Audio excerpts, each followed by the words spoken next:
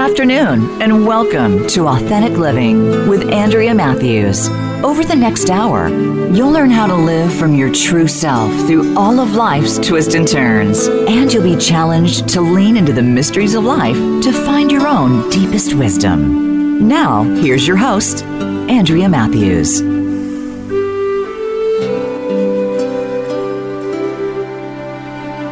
Good afternoon and welcome to the Authentic Living Show. Today we're going to be talking about today, about living today and owning the now. So many of us are living through these most difficult times on the mantra, I just have to get through today. We put one foot in front of the other and we keep our heads down and we go until we crash. We're just trying to survive in these difficult times. But what if these difficult times are offering us another way of looking at today? What if today were to become the essential life, the essential moment? The now. What if, because the future is currently so uncertain, we must forego the future and live fully into now? Well, that would be nice, you say, but how does a person forget about the future and live into the now? Well, today we're going to be talking about that very thing and learn how living in the now is the essential life. Stay here. So, okay. We all know, everybody tells us we're supposed to be living in the now, that we're supposed to stay in the moment. We hear that all the time. You know, the old Buddhist philosophical adage, chop wood, carry water, is made out of being in the now. You're in that chopping wood and you're in that carrying water and you're just doing the chopping wood and you're just doing the carrying water, and that's what you're doing. And that's the ultimate Zen. But we all have trouble with this. I'm still working on this. This is something I worked on for a long time, and I'm still working on it. And it is one of the most difficult things that we will ever do is to try to stay in the now, because the future is so worrisome and so tantalizing with its worry. But you know, what do our sacred texts say to us about this thing of living in the now? Well, so Jesus said, do not be anxious for tomorrow will care for itself. Each day has enough trouble of its own. So basically what he's saying is, I'm going to take care of that. Just before this, he was saying, consider the lilies and the sparrows, and that God takes care of all of them, and God's going to take care of you. Well, that's, kind of hard for most of us to believe, because we also are brought up on the old adage, if you help yourself, God will help you. But if you don't help yourself, God's not going to help you. But this says something different. And I think, and you look at the root language in other texts of the Bible, and it's talking about how Jesus is teaching us to allow the Spirit of God to initiate our activities. For he said, I can initiate nothing of my own, but the Father does it through me. Now, that's a paraphrase, but I think that's in Matthew 5:30, if you want to look it up. But it's basically saying that we are going to be initiated by the divine. If we surrender to the divine, we are initiated by the divine. In other words, our thoughts, our feelings, and our behaviors can be initiated by the divine. That's hard for us to believe, because most of us believe that we're separate from the divine. We believe the divine is way up there in some ethereal heaven, and we're way down here in this suffering world, especially right now. The world is suffering because the entire world is clogged up with a pandemic, and many people are dying and many others are sick, and there's grief everywhere. So we think, well, how can we believe that God's going to take care of everything if this kind of stuff is going on? And then we get mad at God or the higher power or intelligence or universe or however you think about that. We get mad at that when things don't go like we think they ought to be going. Things seem unfair. Why are children born with diseases? Why do young children die of cancer? Why do we get sick? Why do we lose our jobs? Why do these things happen? Well, I'm going to tell you, I don't have the answer to that. But I will say that every time something has happened in my life, in my experience, that's been difficult, and there's been many, when I've had to go through something, it's always been that I've learned something. Now, I'm not saying that the universe, the God, the supreme intelligence, whatever you want to call that, put that thing in my way so that I could learn. I'm not saying that. But I am saying that the effect, I don't know that I know the cause, but the effect is that I learned something. And the something that I learned is rich and meaningful and brings me closer to the divine. So what I've learned from that entire experience is that no matter what I go through, I'm going to basically be okay because I'm going to gain something from it.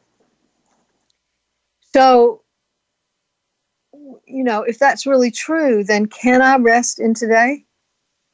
Can I really just kind of say, okay, today is enough? Can I just focus on today and be at peace in today? Well, I will tell you that I do struggle to do that. That is still one of my struggles. And but I'm working on it. And when I am able to do it, I have peace in that day. When I am able to do it, I have peace in that day. So what does the Bhagavad Gita say about this? In 11:32, it says, time can be a fire in which we burn or a teacher from whom we learn. Depicting the scary reality, the Bhagavad Gita in its 11th chapter describes the Kala Rupa. The manifestation of the divine is all-devouring time. The mouth of this fierce form emanates fire and engulfs everyone, thereby driving home the ultimate futility of all material pursuits. So, what are we going to do with time? Are we going to burn or are we going to learn? And, I can tell you that from my perspective, I am way too time oriented. And I think a lot of us are.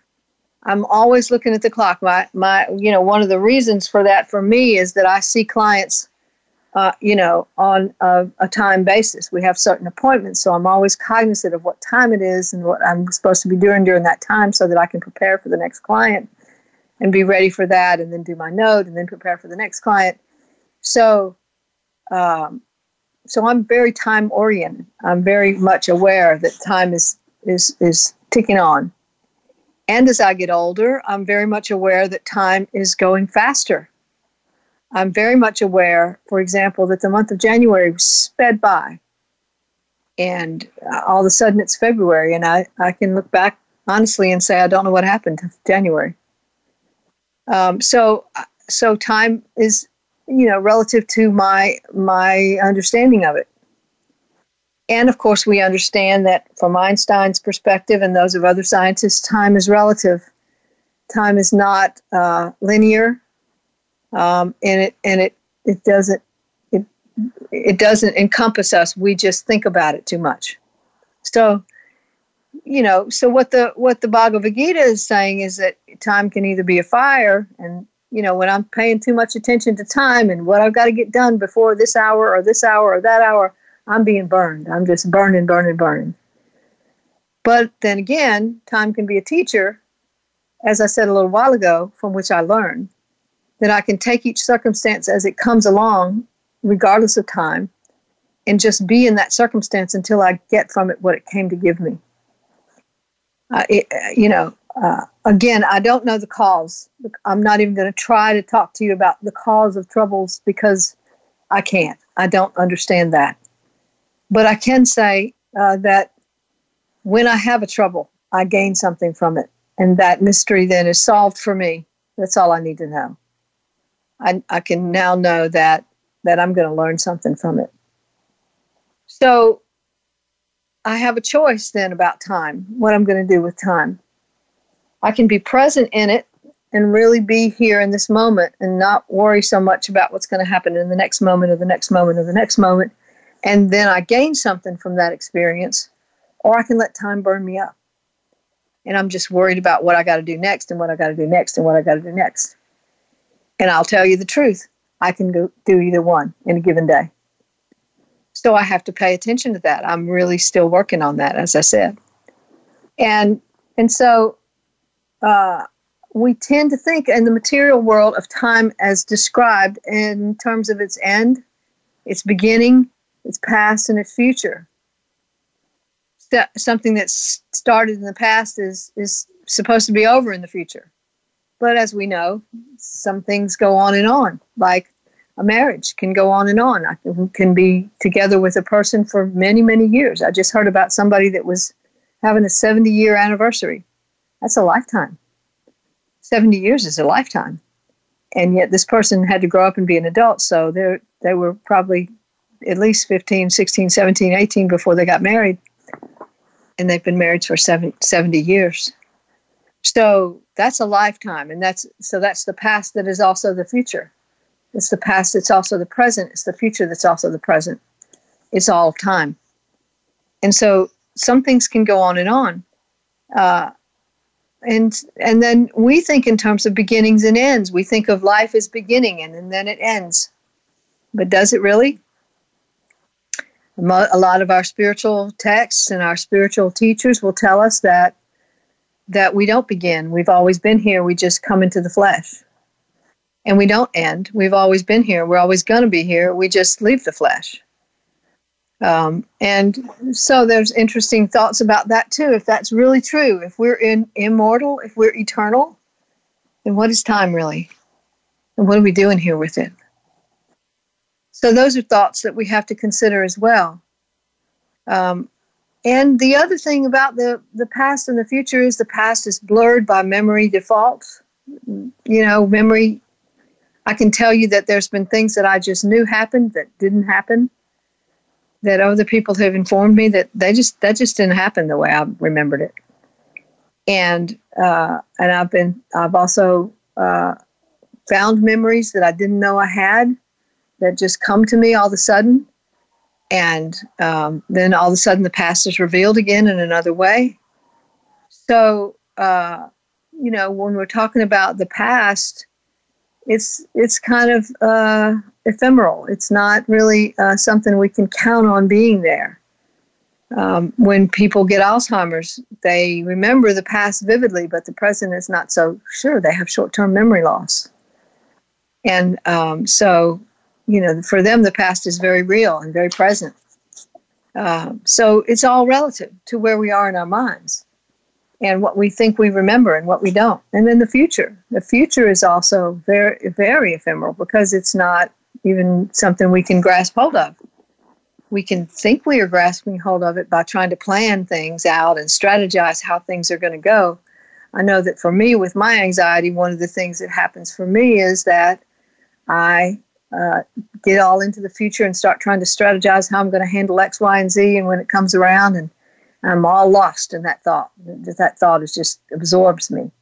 And then I have to catch myself and go, oh, wait a minute, you're all up in the future again. You have to come back to now. So I do some breathing and I try to get myself back into the present. So the future is a really kind of a waste of time, except everybody will say, if you say to somebody, live in the now, they're always going to say to you, well, what about my plans for the future? Should not be planning for the future. Are you just telling me that I should just never plan for the future? Well, of course not. That's not what we're saying. That's not what we're saying.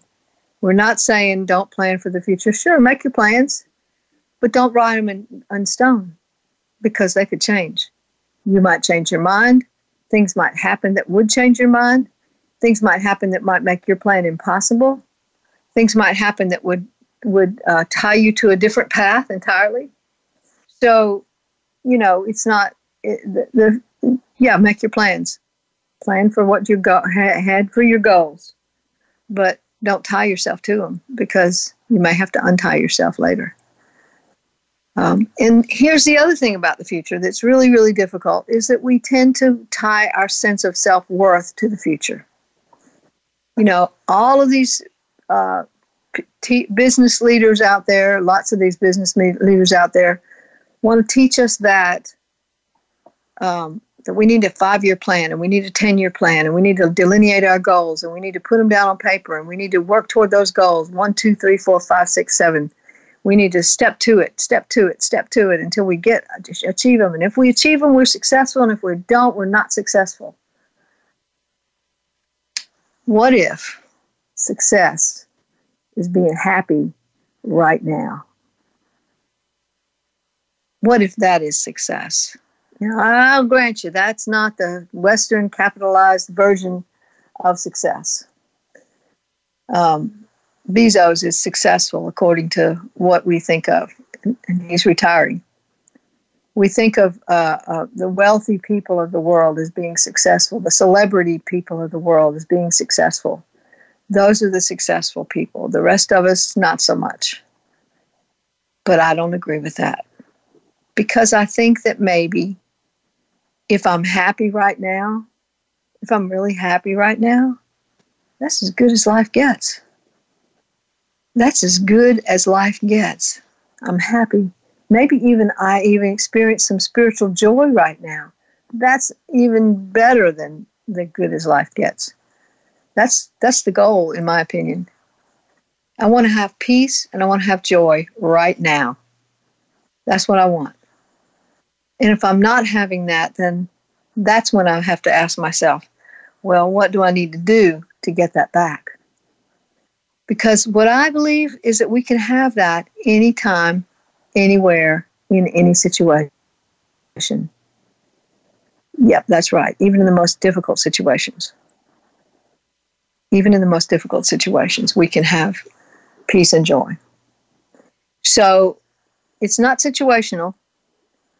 And if it's not situational, then how can we say we have to plot it out in terms of goals and have an agenda and meet that agenda? And if it's not situational, and it's not based in time, then what is it?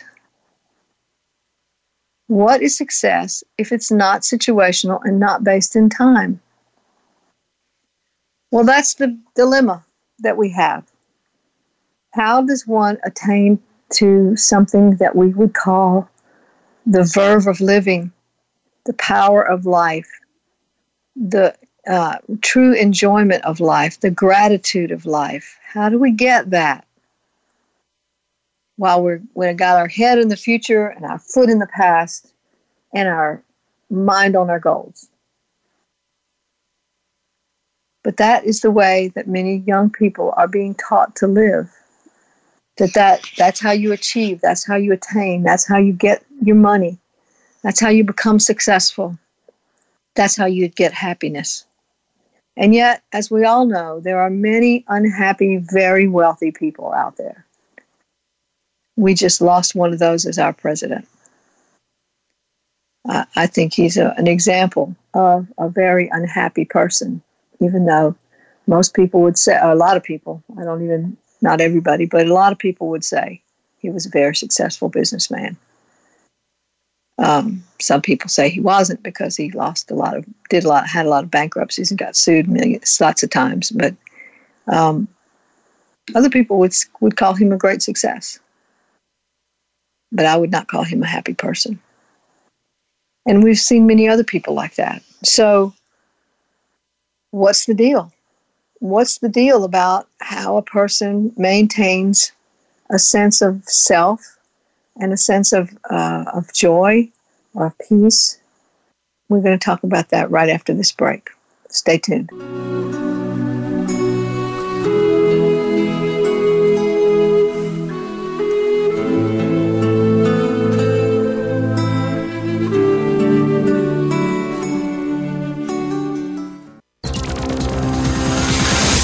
It's your world. Motivate, change, succeed. VoiceAmericaEmpowerment.com.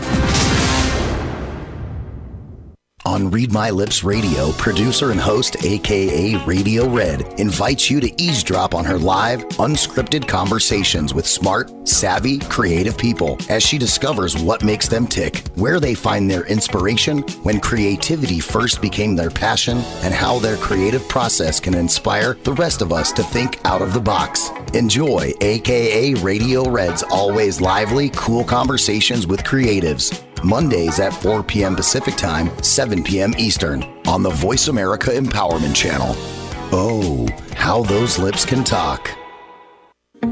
Take a closer look at yourself in the present. Your body has its own GPS system designed to help you follow your intuition, align your thoughts, and set your own course. Host Dee Lee is here to be your external guide to this discovery. Take a break, a mindful space to pause, and help bring forth the balance that your life deserves. Listen live for Mindful Space to pause every Friday at 2 p.m. Pacific Time and 5 p.m. Eastern Time on the Voice America Empowerment Channel. Live up to your fullest potential.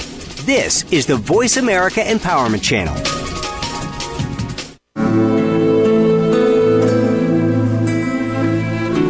You're listening to Authentic Living with Andrea Matthews. We want to hear from you. If you have a question or comment about today's show, call in now toll free. 1-888-346-9141. That's 1-888-346-9141. You can also send your questions or comments by email to Andrea@AndreaMatthews.com. Now, back to Authentic Living with Andrea Matthews. And we're back talking today about the power of today, the power of now, what it means to live in today, what it means to live in now, and owning now. So what do we mean by owning now? So what that means is that I am very present with now. We can spend a lot of time just sort of floating around in our minds and not really being present with anything. In fact, there's such a thing that mental health counselors call dissociation, where we're really not associated with our lives at all. We're just kind of what I call having an out-of-body experience. We're just really not present with reality. If something happens, automobile wreck happens right in front of us, and a police officer comes and asks us as a witness to describe the person who was driving or the car that just left or whatever, we might not know, and we'll say, well, it just happened so fast. Well, time does happen fast. It does. And the now does happen fast. It does. But if we're not present for it, we're going to miss it. And so many times we're just like, it just happened so fast, I just really don't know. I couldn't describe the car or the man or the woman or the whoever who was driving. I don't know. And that's one of the problems our police officers have in trying to discern what really happened in a particular case is that there are witnesses, but they weren't really there for the witnessing. They weren't really present. I have that, I do that a lot. I notice people's eye color, and I notice their facial expressions, and I notice their kind of energy, but I couldn't tell you what they were wearing because that's not what I'm thinking about. It's just not what I'm paying attention to. But on the other hand, there's other people who say, well, they were wearing a brown jacket, black pants, and some brown moccasins, and, they had black hair and a mustache, and, they can describe them perfectly. I don't usually. I'm not usually able to do that. So, what we're paying attention to is what we're there for. Okay, so that's really very important. What we're paying attention to is what we're there for.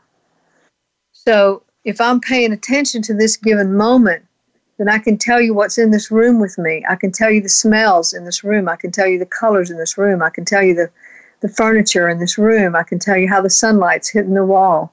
I can tell you what's going on in this room. But if I'm not paying attention, then it's just a kind of absent space for me. I've got something else on my mind, and I'm looking at that. So the first thing we need to know about owning the now is that we have to pay attention. Okay? We have to pay attention. And the second thing is that we have to allow it to be what it is. We have this amazing power. The human mind has this amazing power to distort reality and make it into what we think it ought to be or want it to be. This is how very often people get into bad marriages. They meet somebody, he or she is really cute or really good looking, and they seem really nice and everything's going well, and they just don't notice the little red flags that are happening because all they want to feel is that wonderful feeling of being in love. They don't want to notice all those other things. And yet 2, 3, 4, 5, 6 years later, they come into my office and they say, I knew what he was going to be like. I knew he was going to be abusive. I knew it. I just didn't pay attention. So that's how we miss reality. We turn reality into something other than what it is in order to be able to live in our little fantasy worlds.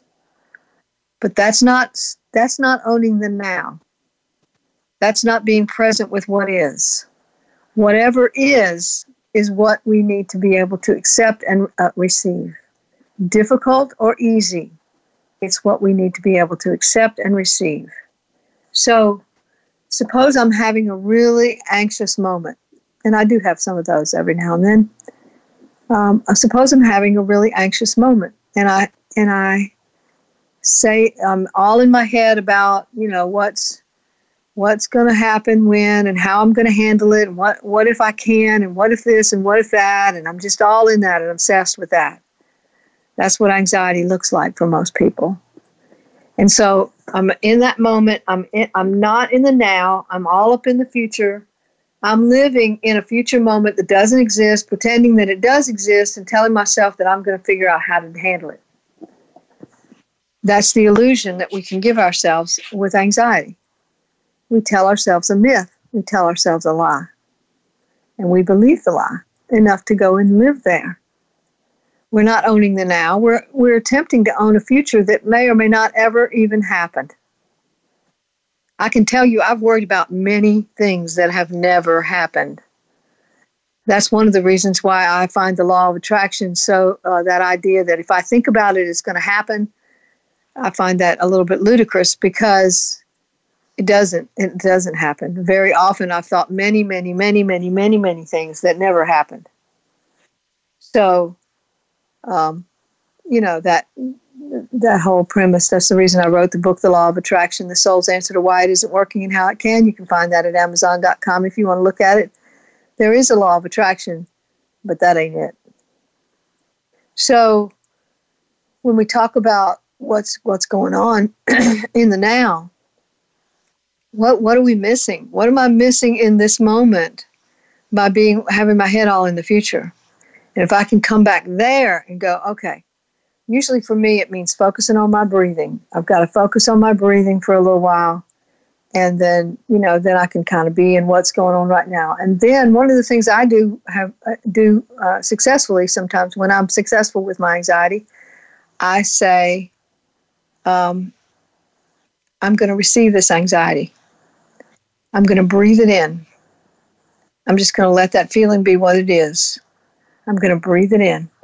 And what happens very often is the anxiety just poof, disappears. Because what's going on there is I'm allowing myself to be present with the anxiety and not trying to tell myself that it doesn't exist. Very often, not only do we live in a myth and delusion and try to bargain with reality and tell ourselves that the reality is different than what it is, but we also just don't want to accept difficult feelings. We want to repress those. We want to send those away. And what we do is spend our time trying to make the anxious moment go away. I want that to go away. I want it to go away. I want it to go away. And instead, what we can do is just receive it. I've got a little anxious girl inside me. You've got some anxious children inside you. And those little people are telling us what frightened them as children. When we're anxious about something, there may be a theme to it. Maybe you're afraid of getting punished, or maybe you're afraid of doing it wrong, or maybe you're afraid that people will find out that you're really a fraud, or maybe you're afraid, whatever it is, there's a theme. There's usually a theme to it. If you can figure out the theme, then you can say, oh, that's what that little child inside me is saying. It's saying, I'm scared of this, that, or the other. I'm scared of, this is what I got taught as a child, to be afraid of punishment. Or I got taught to be afraid that people were going to find out that I was a fraud. Or I got taught to be afraid that I can't accomplish anything. I got taught these things and I believed them. So now I need to work on my belief system. But I have to first know that that's in me. And I can't know that if I'm trying to push the anxiety away. Push it away and push it away and push it away and push it away. Trying to repress it. So the object of the game is not necessarily to make the anxiety go away, although we certainly don't like to sit in anxiety for very long. The object of the game is to speak to it, to be able to say, okay, I see you in there. I know what you're saying. I hear you and I receive you. And we can do that lovingly. You can lovingly receive that anxiety and just allow it to be what it is. And when we do that, it tends to kind of ease off so that it's not so loud and so clamoring and so powerful anymore. It doesn't control our thoughts anymore. Now we've gotten back into the moment, and we can be here in this room with its colors and its smells and its shapes and its designs, and that's what we're doing now. We're in this room. I call it coming back into the body. Come back into the body, and the body is present in this moment with what's going on in this moment, in this reality. And it's very difficult, especially if you're a child of trauma. If you're an adult who's had some childhood traumas, your tendency has probably been to disassociate. That's the clinical term for it, but I call it leaving the body. You just kind of leave, and I'm just not here for this. This trauma is just not happening. I'm not here for it, and I'm not gonna, allow it to seep into my consciousness. Some people lose memories of whole childhoods that way. But other people just have trouble settling down into the moment. It's difficult for them to be present in any given moment because they learned early on to jump out of their bodies every time something difficult started happening. And so they just can't be there for the present day reality. Paying attention to that, receiving that, being able to open up to that is very important. And then we can be present in the moment again. So being present in the moment means I'm really here. I'm really alive to what's going on here right now. And like I've said, two things keep us from doing that. One is the future, tripping that we do. So I guess it's three things: the future tripping that we do, the past tripping that we do, and then, the power to delude ourselves is the other thing. We're seeing a lot of that right now. In America, we're seeing a lot of delusion about reality with all these conspiracy theories. These people saying that, there's these terrible things that are going to happen. And the QAnon group is one. They're reptile people that are going to knock down there's a group of a Kabbalah of sexual pedophiles that the president was supposed to get rid of, and he didn't do it, and now they're disappointed, and and there's these reptile people, and those people are the pedophiles, and it's just amazing what people can believe if they just have enough fear. So fear is one of our biggest problems. We need fear in the sense that, if I'm standing in the middle of the street and there's a truck coming, I need to be afraid enough to get myself out of the street. So we need fear. We needed fear when we were in the old days, in the caveman days, when we were running from the tiger or the elephant or the dinosaur. We needed fear. And we still need it to some degree. But it can run our lives, and it can run us away from the now. And so, but fear can drive us to believe all kinds of illusions and delusions about reality. We're not staying in reality. We're staying in some belief system that's absolutely false. We just saw in America a president who was able to get away with over 30,000 lies. And some people bought every one of those lies because of fear. Because of fear. So when we're living in fear, we can believe stuff that's not true. And because fear can lie to us. Another thing that can happen is shame can lie to us. Shame can come and say, you're unworthy. You're not worthy, and therefore you have to prove yourself. And therefore we're caught up in the moment. Instead of being present with the moment, we're caught up in how I can make myself worthy. How can I make myself into a worthy person? How can I pay attention to my image so much that nobody can ever see the dark, unworthy person inside me? How can I take care of that? So when we're in that in that state of mind where it's hard for us to stay in the present, to stay in the moment. It's hard for us to realize reality. So when we're talking about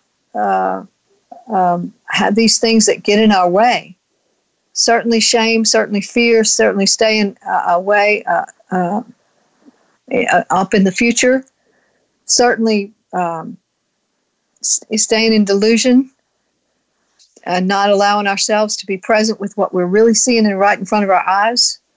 For example, if I go out on a date and the guy that I'm with starts flirting with the waitress right there in front of me, how do I feel about that? Am I paying attention to that, or am I ignoring that because he's so cute? What's really going on inside me? If I use my discernment is a skill we can develop, and it's one of the best we need. It's one of the best skills that we definitely need in our lives. My discernment sees what's going on with open eyes, and then it looks at my feelings about what's going on with also open eyes, and it makes a decision then about what's real here and what am I going to do about it. So if it's true that I'm going to date you, then I have to either ignore what I feel about how you're flirting with other people in front of me on our very first date. I have to ignore that feeling. But if I'm going to say, I don't like this on the very first date, if this is true on the first date, what's going to be true on the second date, and the third date, and the fourth date, and the fifth date, and the sixth date? What am I going to have to tolerate then? Then I'm paying attention, and then I can make a decision. Maybe I don't really want to go out with you anymore because you're somebody who's going to hurt my feelings over and over again because you think it's okay to do things like that on the very first date. So those are things that's just one example, and it's a minor one, but it's a way of saying I need to learn how to pay attention to what's going on right here, right now, in this moment, in my feelings, and in your behavior, and in my own behavior. I need to know what's going on in this room between us right now. And if I can do that and really pay attention to that, then I can make some really good, sound decisions about where I need to put my boundaries and where I need to live my life and where I need to put my hopes and what decisions I need to make about who I'm with and how I spend my time with whomever I choose to be with. So that thing about discernment means we have to be present in the now. We have to own the now. I have to be here watching my feelings, be here watching what's going on with you, and pay attention to how I feel about what's going on with you. And then I need to make a decision about what I'm going to do with that information. That's a calculus of nowness that we can pay attention to if we're going to be in the now. But if we're not, we just gloss over that and pretend that, that didn't really happen. I can pretend that it's really okay because, he was just flirting, so what? It doesn't really matter. Or I can tell myself that the next date we have, he's not going to do that. Or I can tell myself he's just so darn cute. So what? He flirts. I can tell myself all kinds of lies. But that's not really the truth. And that's not really owning the now. So paying attention to the now is very, very important in terms of how we relate to other people as well, and what decisions we make and what we invite into our lives. What I invite into my life is what is in my life. What I send out of my life is what is gone from my life. That's my choice.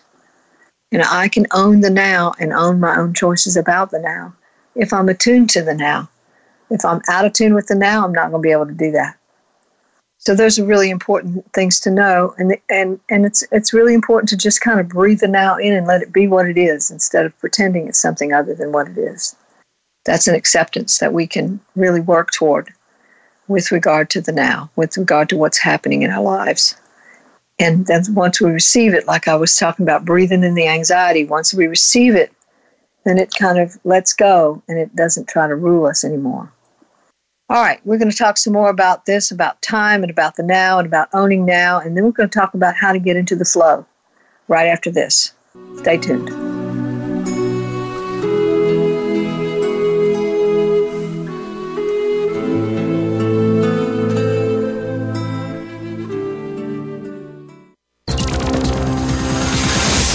It's your world. Motivate, change, succeed. VoiceAmericaEmpowerment.com.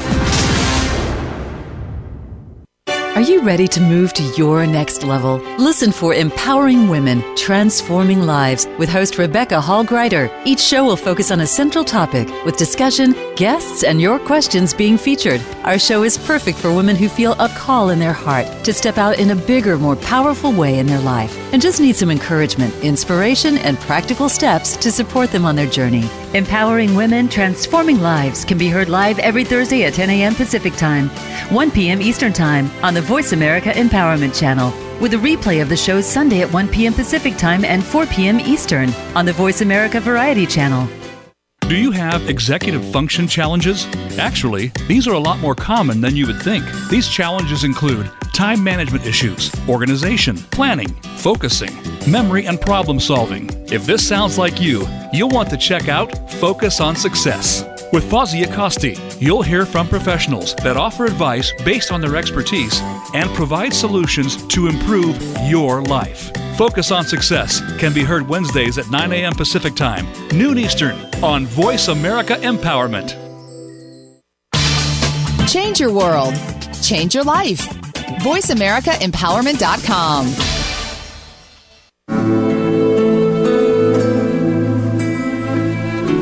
You're listening to Authentic Living with Andrea Matthews. We want to hear from you. If you have a question or comment about today's show, call in now toll-free, 1-888-346-9141. That's 1-888-346-9141. You can also send your questions or comments by email to Andrea@AndreaMatthews.com. Now, back to Authentic Living with Andrea Matthews. And we're back talking today about owning the now, about living in today. And what we've said thus far is that there are several reasons why we don't live in the now. It's hard for us to really accept what's going on in the now, and we don't want to receive that because what's going on in the now is difficult. So we just tell ourselves that we just don't want to be here for it. So we dissociate from it, and we just not going to be here for it. Another reason is because it's hard to accept difficult feelings. We want those feelings, difficult feelings, to go away. So we don't receive those feelings. So we just try to repress those instead of being with those and receiving them and finding out what they've come to tell us about our lives. And another thing is that we get into delusions about reality. We get into telling ourselves that things that are true aren't really true, or things that aren't true really are true. And we lie to ourselves. We tell ourselves a mythology about reality. A lot of this happens in romance, so that's an easy example to use. But it can happen in all kinds of areas of our lives. It can happen in work. We can tell ourselves that even though the boss is abusive, he'll stop if I just keep doing really well at my job. He'll stop, or she'll stop, and of course, that's a bargain with reality. If I do this, then they'll do that. And of course, we haven't engaged them in this bargain, so they don't know anything about it. So they're less likely to do anything about it, even if they would if you talk to them about it. So, we can bargain with reality and pretend things that aren't true are going to happen, and that we can make them happen by pretending that we have that power. And so that's another way we stay out of the now. And, money plays into this thing as well. I haven't mentioned this yet, but money is a big deal. As I said earlier, we think that the people that are wealthy or celebrity are the most successful people. And that's usually based in money. Most celebrity people are wealthy and have $1 million mansions, and most wealthy people have very big homes and yachts and all kinds of other things that most of the rest of the world doesn't have. And right now we know that there's a big portion of the world that's suffering with poverty and struggling to get food to eat, and loss of jobs and loss of income and all kinds of things directly related to this pandemic. So, those successful people seem to be beyond all of that. They just seem to be beyond all of that. And why am I having to suffer and they're not? So we can get money involved, and if only I can make enough money and I put that in my 5-year plan or my 10-year plan and step toward my goals all the time, then I'll be okay. I talk to young people sometimes, and they tell me, I'm going to be a doctor or I'm going to be a lawyer. And I ask them why they want to do that. And they don't know anything about the tasks. They don't know anything about what they'll be doing except just kind of this vague image of things that they've seen on TV. But they know they're going to make a lot of money. And so money is one of those primary delusions that we have about the now. It says, I can just skip right over now because I'm going to have a lot of money in the future. But now is calling us. Now is always calling us. It's, in fact, the only thing we really can own is this moment right here, right now. We can't own the future. We can't own our goals because we don't know whether they're going to happen or not. We can't own the past because memory is elusive. We can't own other people. We can't get them to cooperate, do what we want them to do. We can't, those are things we can't do. But we're always trying to do the things we can't do and forgetting about doing the one thing we can do, which is own the now. So, but for the people that do own the now, there's something called being in the flow. Some people call it being in the zone. What that basically means, it's a really good definition put out there by Sonja Lyubomirsky. She's the author of How of Happiness. She describes being in the flow as an intense state of absorption and involvement in the present moment. She also said, when in flow, people report feeling strong and efficacious, at the peak of their abilities, alert, in control, and completely unself-conscious. They do the activity for the sheer sake of doing it. If you've ever been in this zone, you know what it's like. It usually involves finding something that you really love to do and doing it. I'm a writer. And one of the things, if I'm writing something that I'm truly interested in, then I can just get into the flow and I'm writing for the next 3, 4, 5 hours. I forget to get up and go to the bathroom. I forget to eat. I'm just there doing that thing and I'm having a really good time.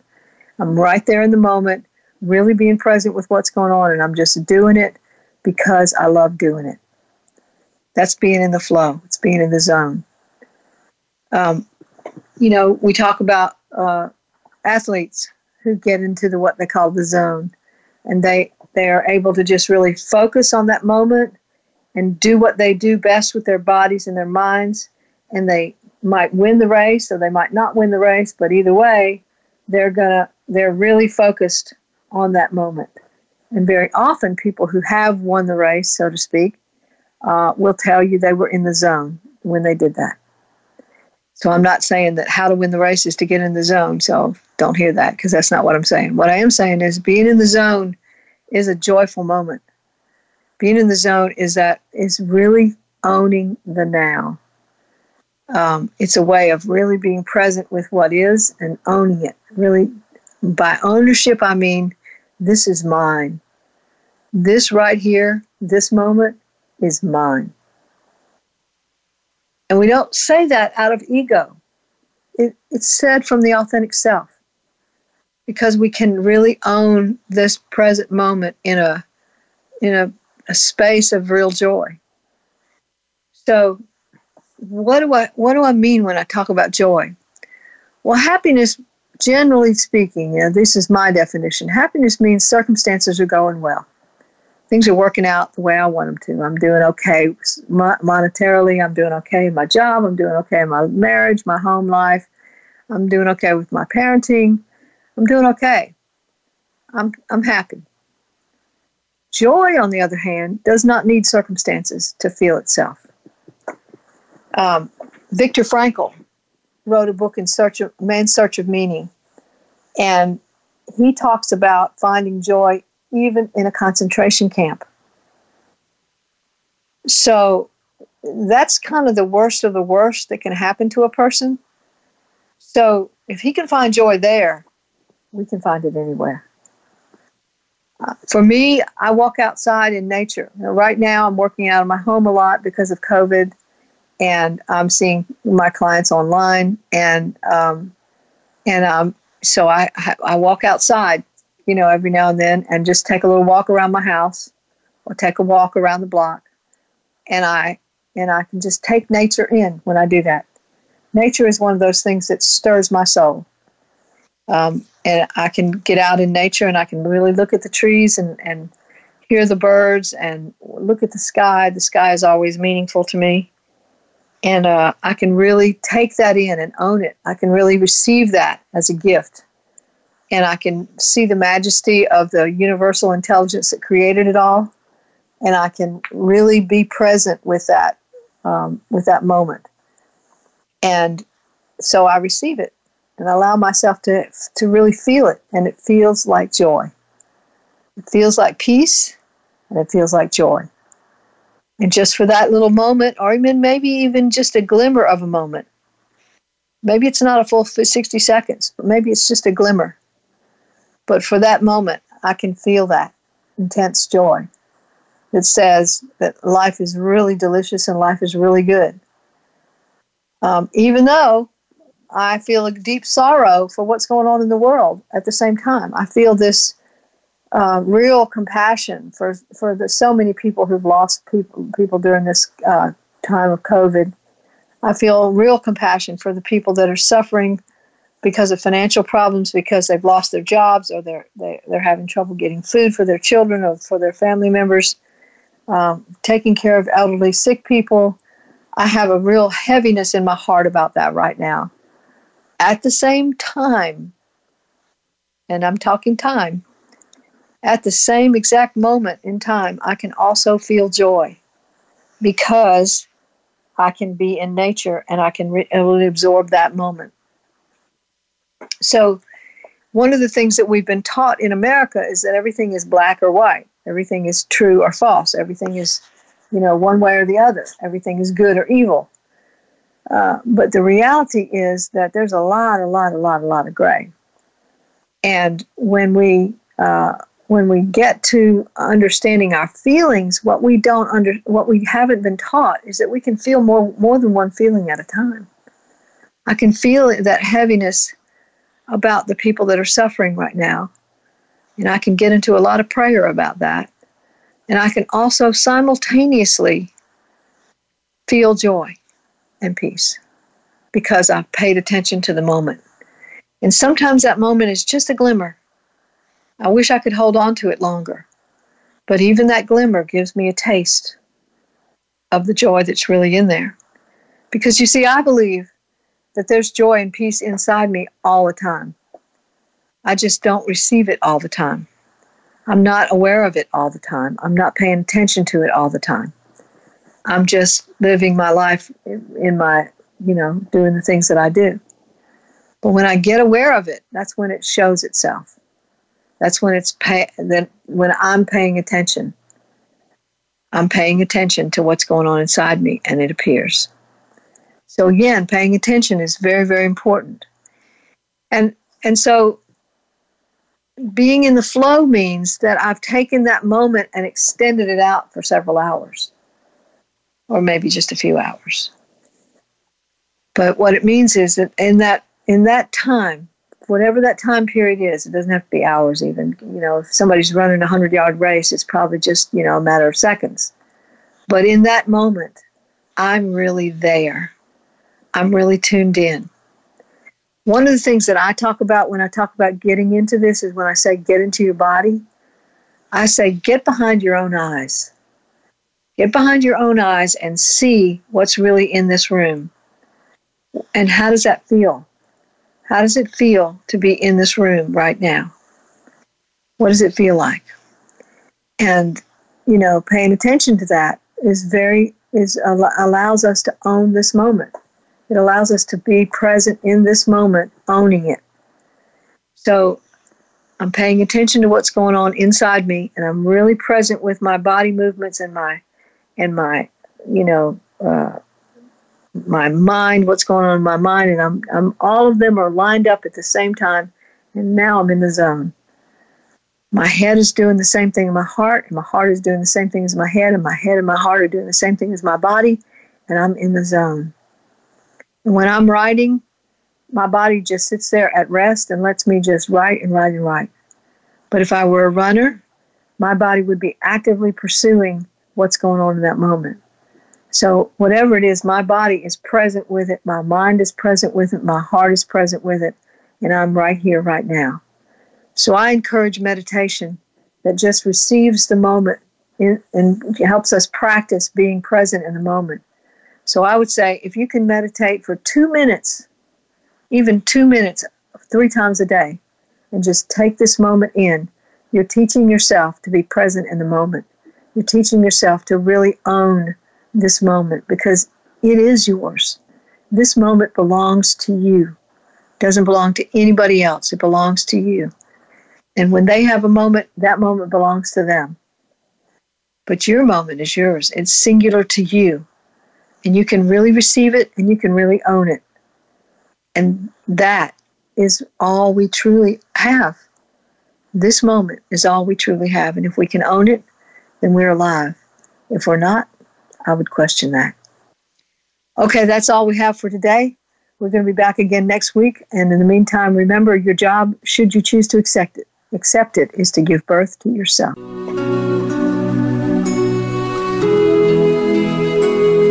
Thanks again for listening to Authentic Living with Andrea Matthews. Join us again next Wednesday afternoon at 1 p.m. Pacific Time, 4 p.m. Eastern Time on the Voice America Empowerment Channel. We'll talk again next week.